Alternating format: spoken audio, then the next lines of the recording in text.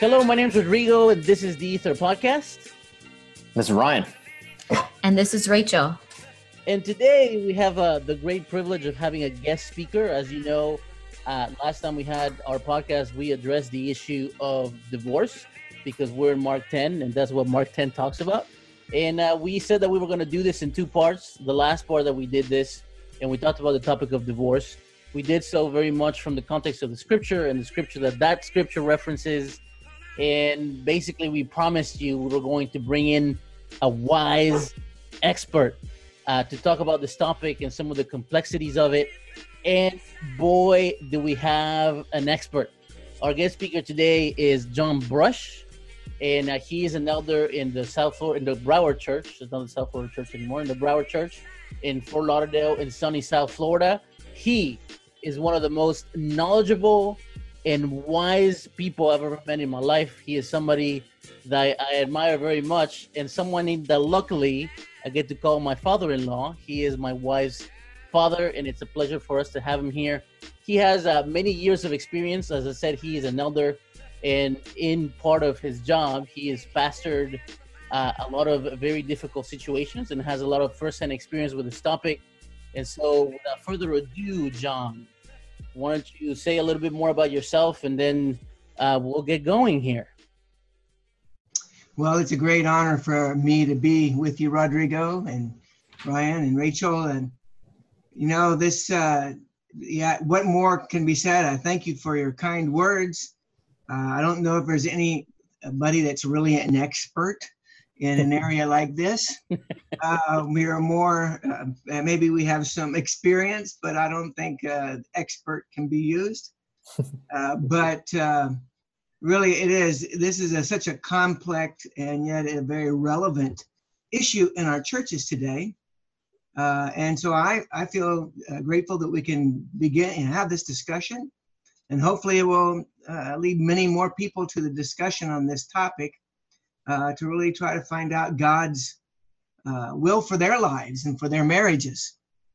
Because the issue of divorce as it relates to our relationship with God and also the relationships in the church is a very complex and emotional one.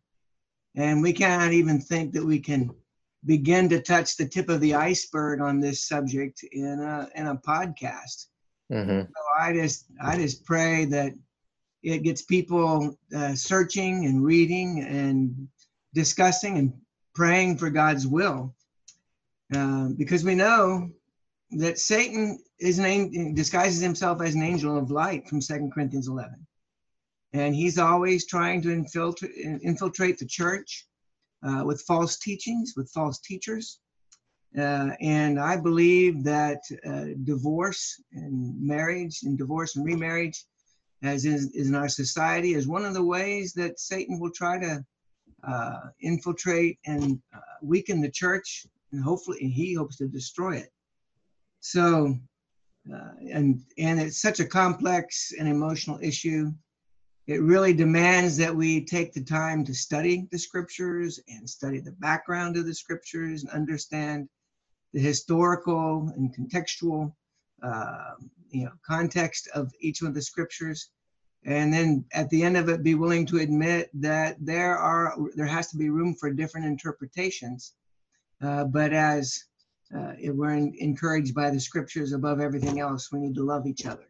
Mm-hmm.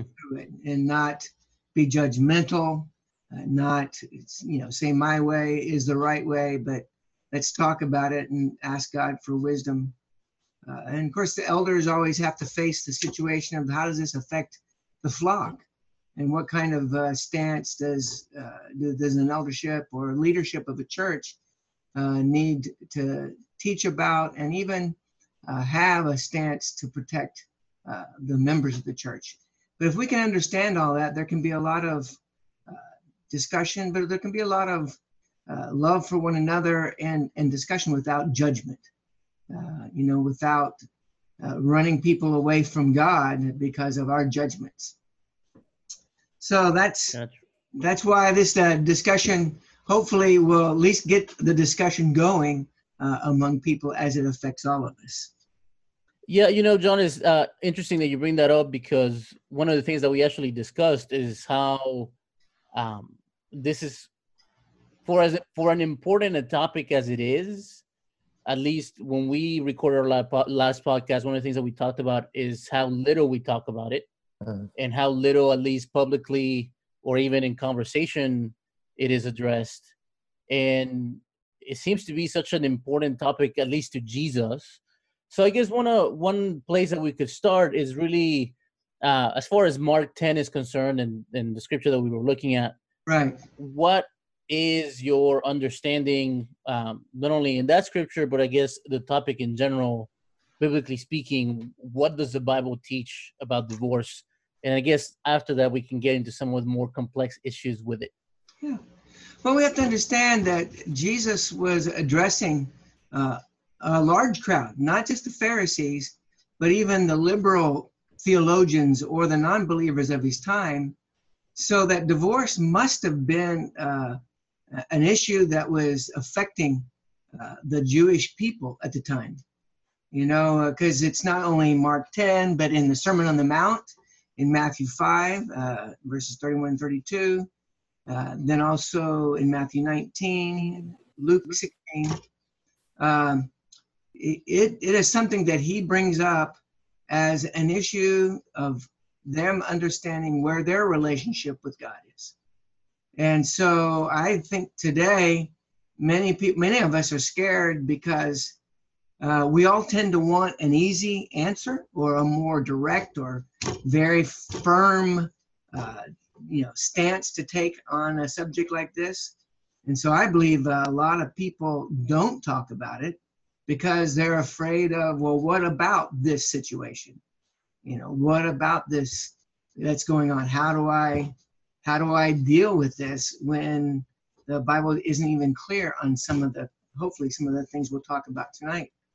So in Mark, he's really talking to a crowd that they're dealing with Deuteronomy 24, where God said that they could write a certificate of divorce, and then if there's any unclean thing or whatever extreme thing there, they could write the certificate of divorce. And if you know the history of the Jewish nation and the Jewish rabbis, there are really a couple thoughts on what this divorce that was allowed. And it's much like what we see our view of divorce in the Christian world today. There was those in certain school of rabbis, that thought the only way for divorce was adultery. And then there, on the opposite side of it, there was a group of rabbis that has been called the any cause divorce. And in other words, you could divorce on any cause that you had. And so he's trying to give some direction to, they're asking, okay, is it any cause or is it only adultery?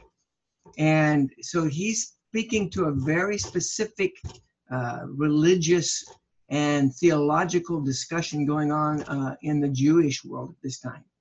And so they asked, hey, can a man divorce his wife for any cause? And he goes, no, the any cause divorce isn't right. It's only if you have the matter of porneia, or sexual morality, or along that line, adultery. And so he's clarifying among the rabbinical thought that it's not just for any cause, that God's view of divorce is so against what he originally designed in Genesis 2 that it can't be in any cause. There has to be a radical reason for divorce. And so he is trying to set them straight. And of course, now we have the issue, what does porneia mean? What is included in porneia? And there's a whole line of thought on that. Some people think it's only the sexual immorality, the actual sexual intercourse. Other people say no, it includes pornography, which we get from the word porneia. And so that is a matter of great discussion right now too. So what we're going through today is almost like the situation that Jesus was addressing in his in the Sermon on the Mount, Matthew 19, right, and Mark chapter 10.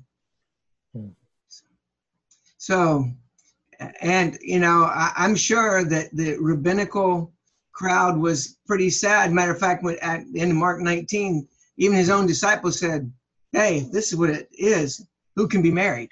It's too hard. You know, that, wow, I mean, if God is this serious about marriage, who can do this?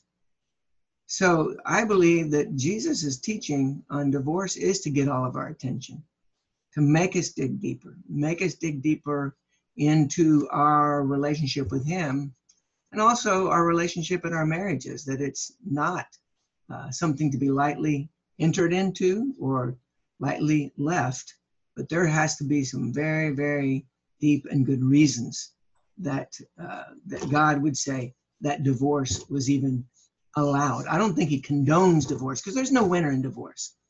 It doesn't matter why someone's divorced. There's no winners. You know, and the sociological implications, the effect on children, the effect on the church, there are no winners in divorce. And that's why I believe that God talks so strongly against divorce.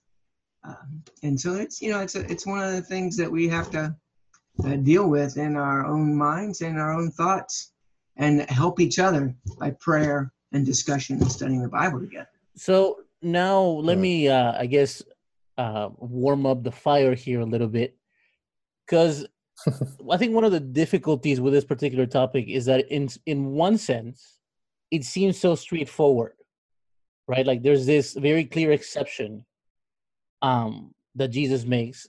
And again, there's a question of the language, again, what porneia really means. And certainly the internet and everything that we deal with now, it adds another layer to that.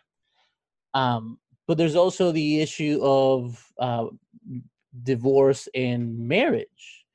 And, you know, just to bring up some of the stuff that I've discussed with people, and some of the things that I guess have come up in conversation here and there, is the issue of like, okay, so what happens if somebody, before they were a Christian, they got divorced? What happened if a couple who is a Christian gets divorced? Like, there's all these situations. And again, I think part of the difficulty is that you're dealing, like you said, with a very emotional topic, a topic that usually doesn't involve just two people, but involves them and their family. And if there's children, and if there's close friends, and especially in the context of a faith community, again, lots of opinions, lots of differing perspectives. So in your experience, if you could just, I guess, as best as you can, touch on some of the, I guess, more complex issues of discussion that you've encountered or that you know exist out there. Okay, well, that's a very good question, because probably I'll go through a couple, and there's 18 more you could talk about, just because of how crazy people are. Number one, we got to understand this idea of, well, what happens before they became Christians, and what if they happened divorced before they became Christians? You know, back in Jesus's time, especially as they reached the Gentiles, that was probably very common. Divorce was a common occasion in most Gentile cultures. And so the fact that, you know, that someone was divorced before they became a Christian was something that the early church faced, you know, so this is not new. And so I've had that, like, if someone is divorced before they became a Christian, how does that affect their leadership? How can they become elders? You know, there's a whole set of questions like this, and does that really affect?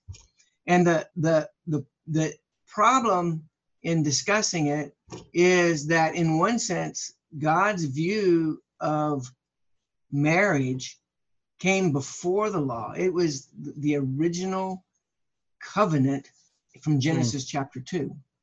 And so how does that govern everything? You know, I wish that was an easy answer, because it's not an easy answer. Now, what most people that I've dealt with, and after studying it out and studying it with different elders in different places and teachers, is that personally, I believe that when a person becomes a new creation and becoming a Christian, God justifies them. He doesn't remember all their sins. And so what happened to them before they were Christians, of course, affects them. Because as humans, we cannot forget what happened to us before we became a Christian. But they became a new creature. And so now it's how they live their life as a disciple, and their marriages as a disciple now. That's what I've decided, and what the group of elders I'm with have decided to work with. Before they became Christians, they were forgiven. They became new creations. But now it's how are they living their life as disciples in their marriages and their relationships, and even before that in their dating, so that they can have at least a good foundation as they enter their marriages. So that is more, I think, the realm that we can deal with. We have to let God deal with things that we were never a part of, because we really don't know. I mean, we might know they got a divorce, but we don't know. But as disciples, we do have a relationship with them. We do have the ability to make some judgments or make some observations and really try to guide them in a spiritual way. And that's where we really have to concentrate our focus on divorce, is now that they're disciples, how are they living? What is their spiritual outlook?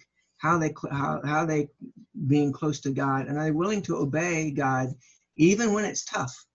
Even when it doesn't feel good, are they willing to deny themselves so they can be what God wants them to be? So just to clarify, part of what you're just saying here is that there is somewhere out there some people that sort of hold to the belief that because God's teaching on marriage came in the garden and way before the law and way before society per se, that because of that, whether they were Christians or not, it doesn't matter. It's still the person that was divorced before they were Christians shouldn't remarry, period. Yep. That is especially more towards the traditional restoration movement, leans more that way. But even, but there's a whole big, I can't say big, but there is a whole school of thought that holds to that teaching. So, John, based on what you're saying, let me just ask a question or make a statement. It's a little bit of both. And I don't even necessarily want you to answer this now, but I do think it's something that it's important for our audience to think about, and something that it's important for us to think about.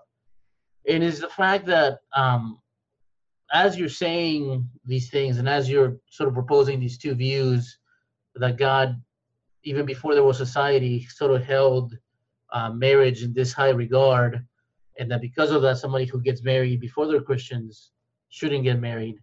I think one of the things that makes this topic really difficult is the fact that the person that believes that, it's not like they're completely wrong. It's not like you can look at them and go like, well, no, that's way off. And I think one of the things that makes this topic really difficult is that you can say that about every single issue of controversy, and it makes it really hard, because I think there is no absolute, and there is no answer that you could say like 100% like this is the answer. And so for the person that, again, has a more conservative view, it's not like they're completely off.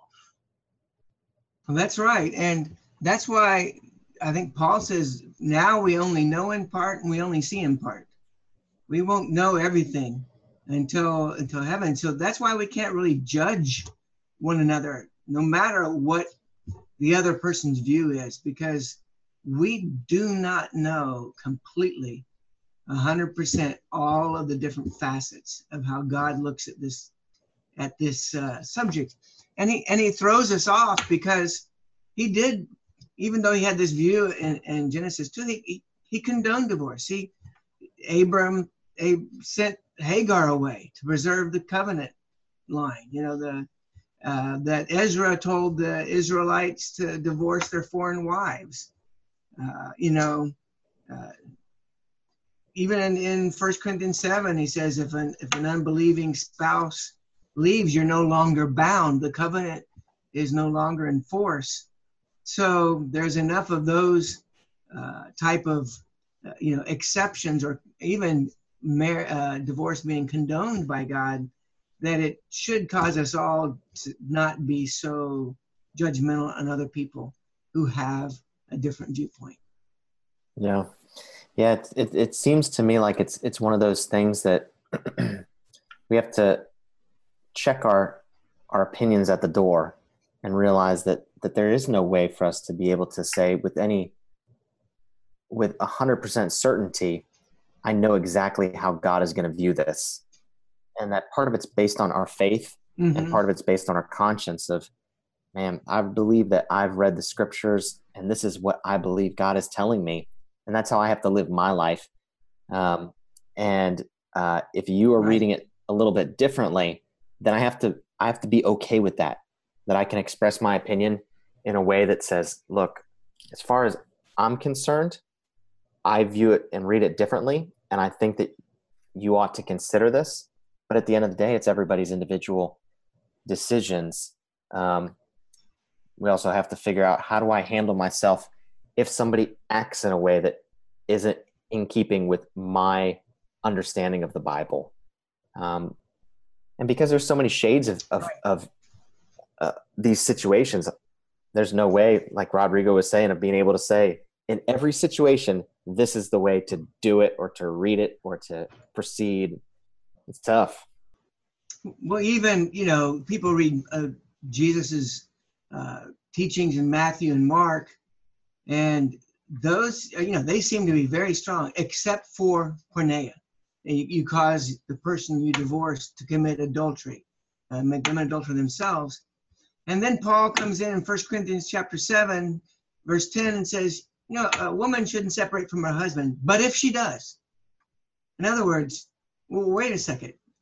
She shouldn't, but if she does, is like that just throws a wrench in the whole works, because he just says she just has to remain unmarried or be reconciled to her husband. In other words, he wasn't going to stop a woman separating from her husband. And remember, they didn't have legal separation as we know it today.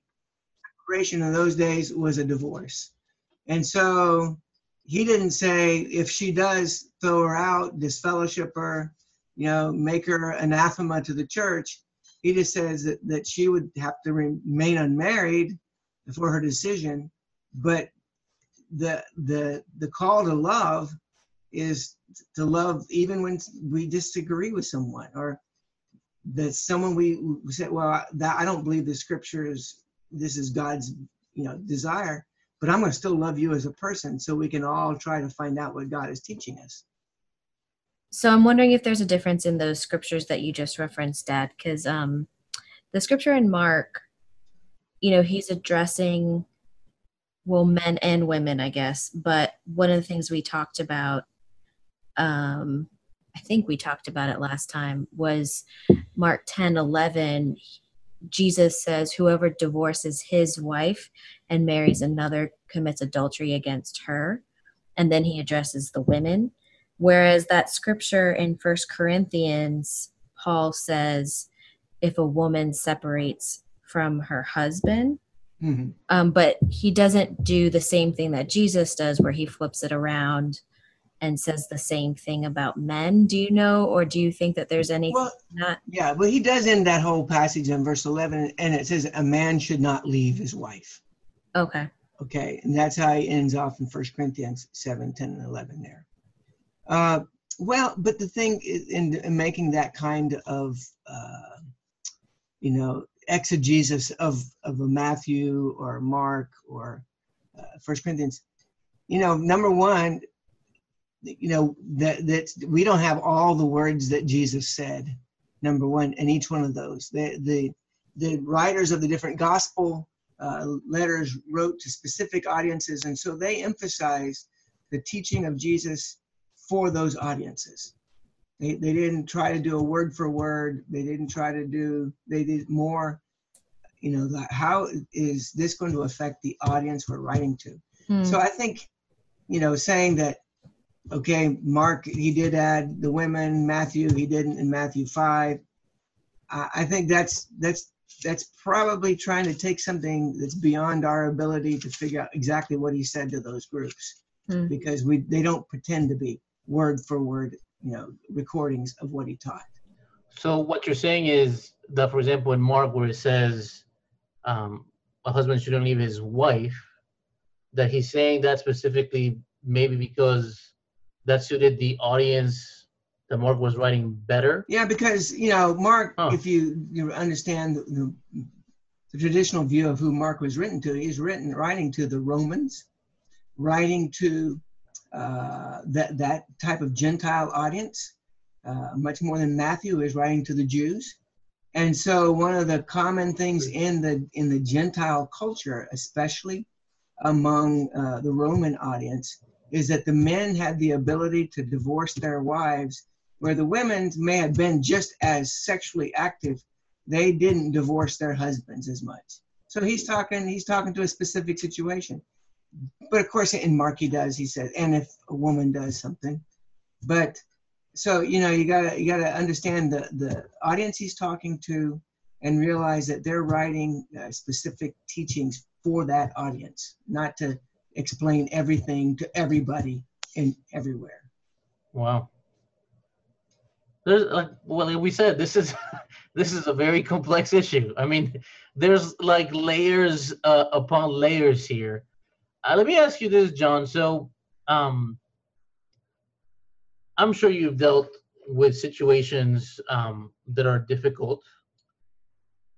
How do you go about like treating this kind of situation? Say, I'll give you a scenario and you can tell me A, if you've dealt with it, and B, I guess how you've gone about it. So say, for example, there is a couple that belongs to the church who divorces and is not necessarily for the clear-cut reason of unfaithfulness or sexual immorality. And then years go by, one of them meets somebody in the church and they go in like, man, I really want to marry this person. A, have you encountered that situation, which I'm sure you have? And B, how do you, like, even some of the stuff that we've talked about here very briefly, like how do you even go about beginning to address this stuff? Yeah, I've unfortunately had to deal with that situation. And the number one thing is no one person can do this on their own. That's why I believe that God wanted a plurality of elders. He wanted a plurality of leadership. He doesn't want it all depend on one person, because one person's judgment in all this is way too clouded by his own, past, his own bent on the situation. And that's why we need a group of people to come together and really talk about this and really try to decide because everybody has their own personal experience, their own prejudices, that I believe that's why God wanted it to be more than one person dealing with this, because there is a need for a collective wisdom that comes from a situation like what you're talking about. And I wish there was an easy answer, because there isn't an easy answer. One of the things we have decided, though, is that we would counsel all that we could about this, finding someone else if you haven't been divorced for a clearly defined reason. But then too, how do we treat someone who doesn't follow our counsel? And that's always the difficult one. And what we found is that really, if someone is going against our counsel with this issue, there's usually a deeper issue. It's not just the divorce and remarriage issue. There are some other issues that we have to deal with along with the divorce and marriage, about just authority, advice, and following the, as it talks about in Hebrews, of letting the elders' job be a joy and not a burden. And so what has happened is usually people do what they end up wanting to do anyway, and they find some way. And but if they know that it's not really condoned in the congregation that we're in, they usually go off somewhere else, unfortunately. I wish there was a better news with that, but most of them find some other place to go instead of really stick it out and work it out with people. And that's why this whole idea of a covenant relationship, or this love one another, that Paul had to deal with in 1 Corinthians, especially 9, 10, 11, 12, 13, that whole area of they disagreed strongly, that how do you stick this out to try to find out what God is leading people in all this, instead of condemning one another, of sticking it out and really listening and loving each other through this. And that's hard, but most of all, what we have, what we face is that people today, we've had several of where people have either been married and found out their partner is the same sex attracted, or they call it addicted to pornography, whatever that term is. Some people don't believe there's an addiction. I personally believe that there's some type of addictive behavior there. And so we've had to really work through, first of all, our own beliefs about this. Can someone get divorced because of these issues? And then also, how do you work through the lying and the deceitfulness, all that comes with that type of discovery? We had one where someone had been open about their same-sex attraction, and a woman decided to marry in the same way, but then it came out after they got married, he got involved in something, and she really tried to work it out, and he just made it worse by his own defensiveness, and that finally ended up in divorce. And that's where we had to come to the decision, because of his deceit and how he had treated her, that we said this is not ideal, but we considered her divorce as something that we know about, and we're supporting her, and she's a member of good standing. And yet he didn't stay around, but it wasn't because of that. It was because of some really serious issues with deceitfulness and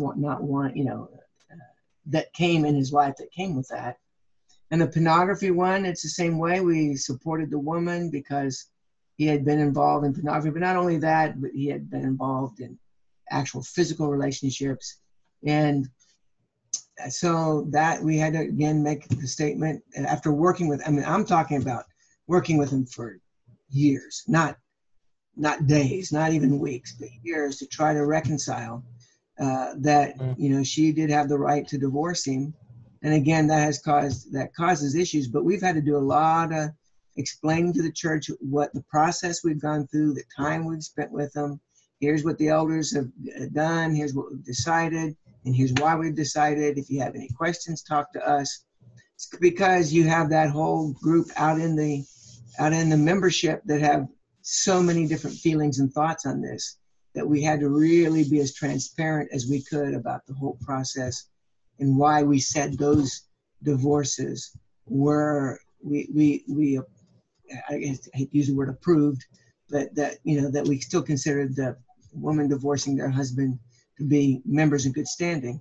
Where with other divorces, people want divorce, we said no, because, why aren't those accepted the same way? And there's, it is in some sense, a case-by-case basis, because there's so much spiritual background and so much other background that has to be considered when you're making this decision to help people. John, one of the situations that I think brings up a lot of discussion and certainly a lot of thought is a situation where maybe there's abuse in the marriage, and maybe the husband is abusive, whether it's emotionally or physically. And I think one of the things that's tough about that is that the exception isn't on physical abuse, but certainly that marriage is very harmful, say to the wife. Like, what do you do there? Like, how again, like, how do you approach that situation?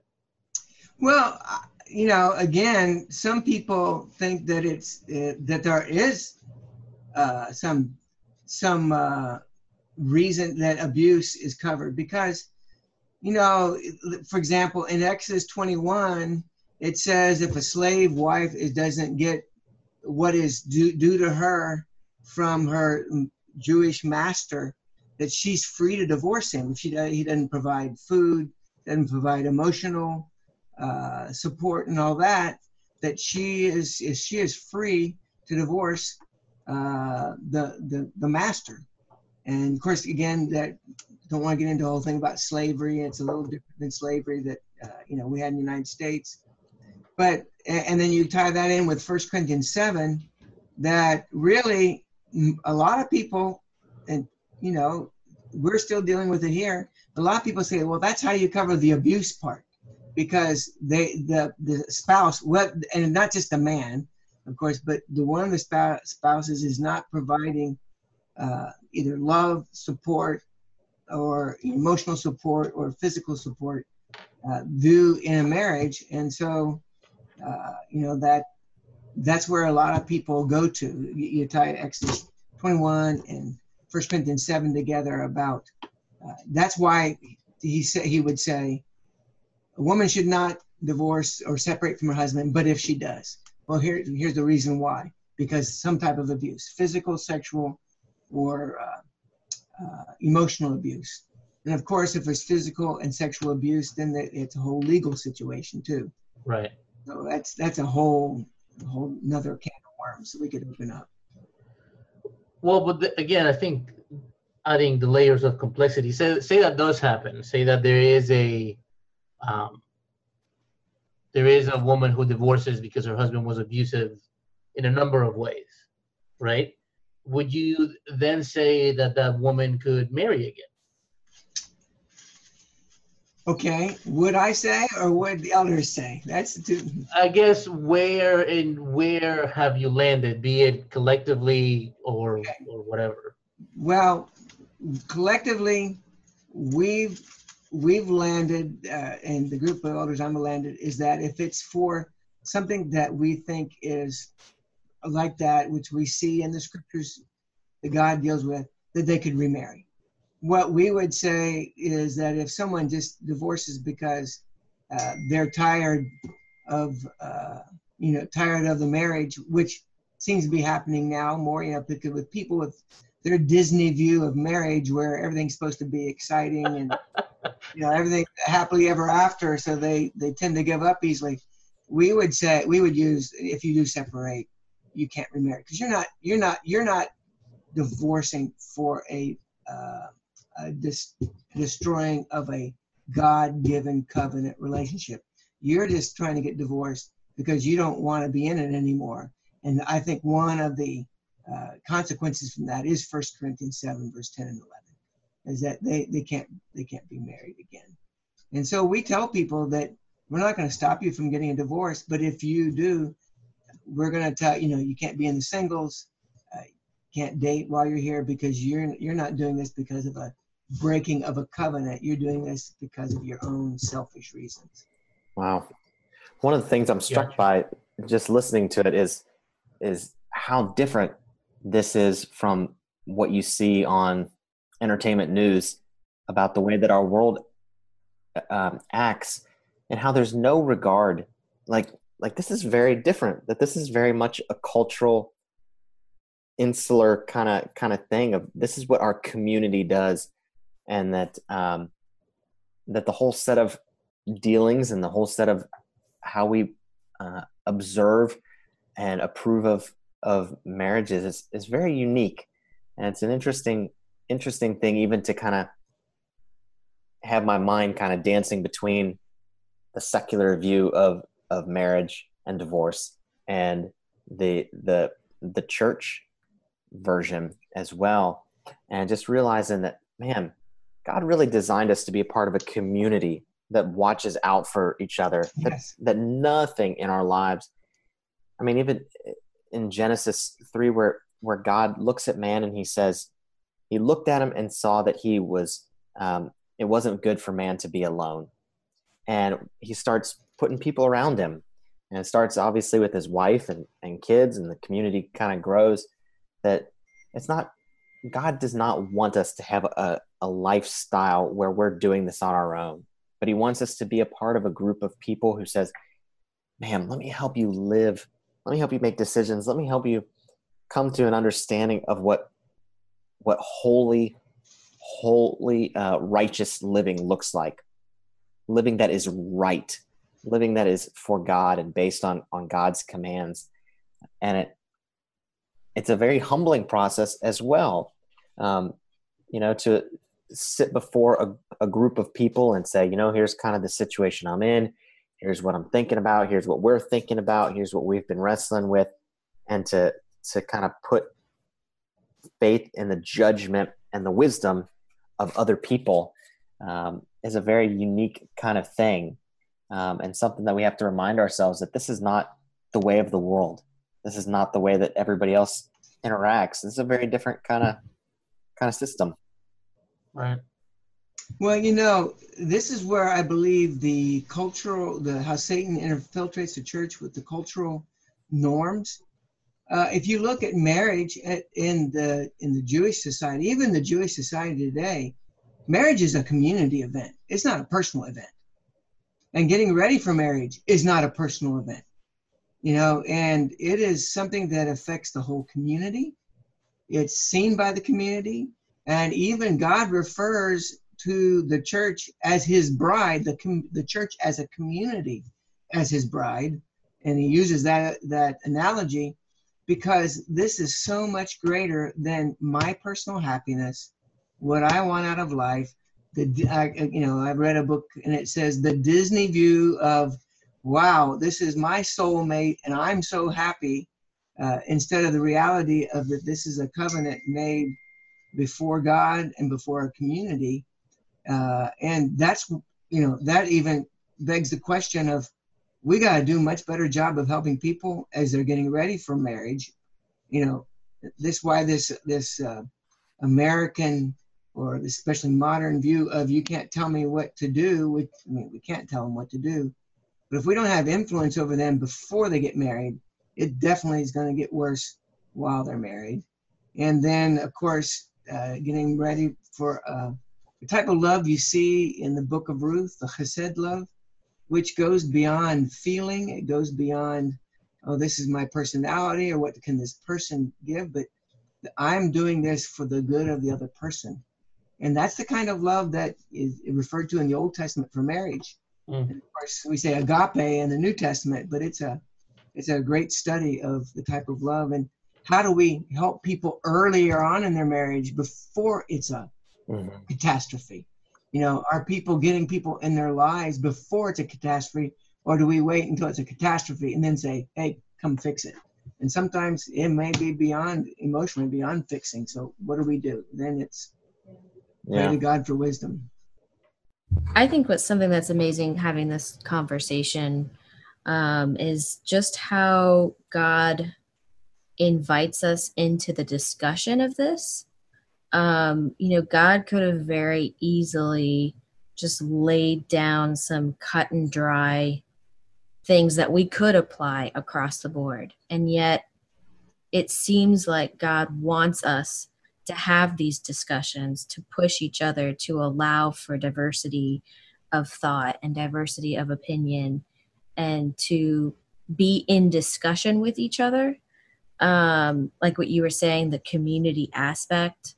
I just think that's an amazing choice. I always think a lot about how I think it's crazy that God gave us free will because it's like the most radical lightning rod type thing that he could have given us. And in this case, he wants us to have discussions about it. I mean, Jesus was here on earth. He could have very well have just said something very cut and dry. And yet, he still wants us to have discussion. And so I think it's very encouraging, but it's also very challenging because our responsibility, I feel like, is to continually grow towards maturity, both individually, but also collectively, because these discussions are going to make us grow, make us think, make us ask questions and talk about things that maybe aren't comfortable. I don't know. I just think it's amazing that this is the path that God has chosen for us to have these kinds of discussions. The difficult part of it then is we all want it to be cut and dry, but being a Christian is messy. Being in a community is messy. Not everything's cut and dry. And I know we all want it to be cut and dry. I think that's why the Jews like the Commandments. It was cut and dry. But relationships are messy. Christian relationships are messy. We've got to be governed by love and respect, even if they do other people do things we don't agree with at all, and let God be the judge in a lot of things. But at the same time, if we call people to really be disciples, then that'll weed out, if you want to use that term, that'll separate those who really want to be disciples and those who want. Yeah, even though it is messy. I just looked at the clock and realized how long we've been talking, and this conversation has been awesome, and time has flown. So let me ask you 3 questions to sort of close this off, and I think I feel like we've covered a lot, and I feel like at the same time we haven't covered enough. But I do think from the discussions that we've had, I think I have 3 questions that I think are really important. And one of them is, obviously, with all the different opinions out there and all the different possible interpretations, and for as sensitive as this issue is, how do you reach consensus would be one of my questions.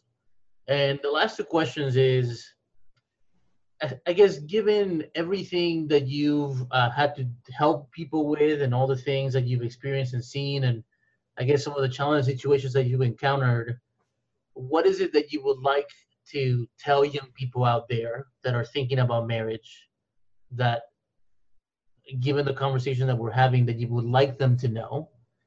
And the last question, and I think a question to close this off, would be to the people that are church leaders out there, what would you like them to think about, or what would be your desired way to approach this particular topic? So again, 3 questions. One of them is, how do you reach consensus? What would you tell young people out there about marriage and sort of the commitment of it? And third is, what would you tell leaders out there, that things that they could, maybe a way that they could approach this, or things that they should be very mindful of when it comes to the topic of divorce? Okay. Well, the number one on reaching consensus can be a very difficult one, but that's, as you read through what Paul and Jesus, even in the Old Testament, teaches about respecting one another and really discussion with one another and praying with one another. I think the consensus can only come about if we're on our knees. It can't come about because we all agree intellectually. And for us to all be able to have willingness to take the time to reach consensus. Consensus doesn't have to be an immediate thing, and really rely on God to work through it. I've just been privileged to work with people that when we have those times, and it's taken a long time, but we all do finally come up, okay, what is the best thing for our church? I can't govern what someone makes a decision for another church. I may not do it where I am, but I think God has put the leaders that need to be in the different churches where they need to be. But what is the best thing for our church? And once we've really had those discussions and talked and prayed and given it time to marinate and really discuss and study the scriptures and go back and get other people involved with the situations that we've been involved with, it's all worked out after a while that we come up with a type of consensus where all of us, give a little. Yeah, all of us. It is a definite activity of compromise and what is acceptable compromise for the good of the church. And, not, I haven't been in any of these situations where any one person, it was all their way. Let's all talk about it so that there can be an acceptable compromise on whatever stance we take. And again, a lot of people aren't comfortable with that.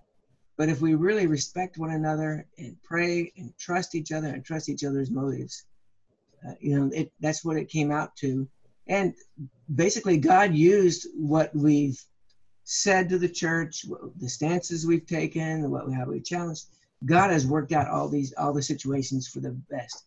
Not that we did things perfectly. I think God worked in spite of us, but in spite of our lack of understanding or lack of things, but the very fact that we took a stand and tried to help and tried to make some direction, I believe God worked through it. So the main thing is take your time, listen, trust, but do take a stance of some sort and let God work through that. None of the stances we take are set in stone. We can always change as we learn, as God works in our lives. It's just, are we willing to take a stance from what we do understand and what we do at this time? Yeah. And, like I said, it'll look different between the different churches, and that's okay. In the first century, Jerusalem church looked very different from the Galatian church. But they were still both Christians. They are still both Christians, even though they looked very different in their culture and how they did things, and probably some of the stances they took, as far as what they would consider biblical stances. And I believe marriage and divorce is one of those things that we're going to have to allow ourselves to some freedom and people freedom to think differently than us. The second part of the question is, what do I say to young people as they get ready, and not so young people as they get ready? Paul said this: if any man thinks he stands, take heed lest he fall. That you probably don't know as much about this, about getting married, as you think you do. You need outside eyes. You need outside experience. You need people who don't look through the eyes of love. Every time I do marriage counseling and we do this, Ephesians 5, husband, love your wives as Christ loved the church, and wives, respect your husband. They all say, oh yeah, we got that down. We'll have no problem with it. But it didn't take long for they're talking to us. Boy, how do I love my wife? My husband makes these choices. How do I respect him? Yeah. They really don't know. You really don't know as much as you think you do. Get people involved in your life early in your relationship, who see you grow together, who see your strengths and weaknesses together. It's still your decision, but, Proverbs, the way of wisdom and the rest of it applies to relationships probably as much or more than some other things, because other things are pretty cut and dry, but relationships are so emotionally and in background, experience based, that you need someone that's not in all the emotions and it doesn't have all the same experiences that can set you right on how do you treat each other, how do you react in the situation, who are you controlling, and really how do you communicate through all this. We all need help in all those areas. So the people need to take a lot more time to think about getting married than, oh wow, this is my soulmate, I'm in love with them right away. That there is a building of relationships that is needed. And think about it. If God said in the first century, or in the Old Testament, that you have to love your wife and you must respect your husband, and most of those were arranged marriages, how much more are we responsible when we get to choose who we marry, making sure we do it right, And then as far as church leaders, I think is remember, we treat everybody with respect and love. That God looks at all of us and he justifies, he forgives us in spite of our weaknesses. And are we treating people like we want to be treated by God?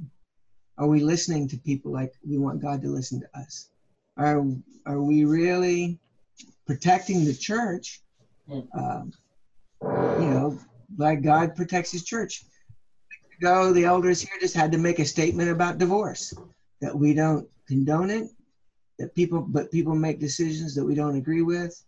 And, we need to help them, but we love them and we want to help them. We're not here to condemn them. Basically, that's a, thing of the statement we made. That's the synopsis of it. And so that we need to let people know that even in something as touchy or emotional as this, that even if they make decisions that we don't agree with, that we still, our goal is how can we get them to heaven, not how can they get them to agree with us. And if we set up barriers by the way we react so that people don't listen to us anymore or don't want to be influenced by the scriptures, then there's no chance for them to go to heaven. There's no chance for them to repent if they're wrong.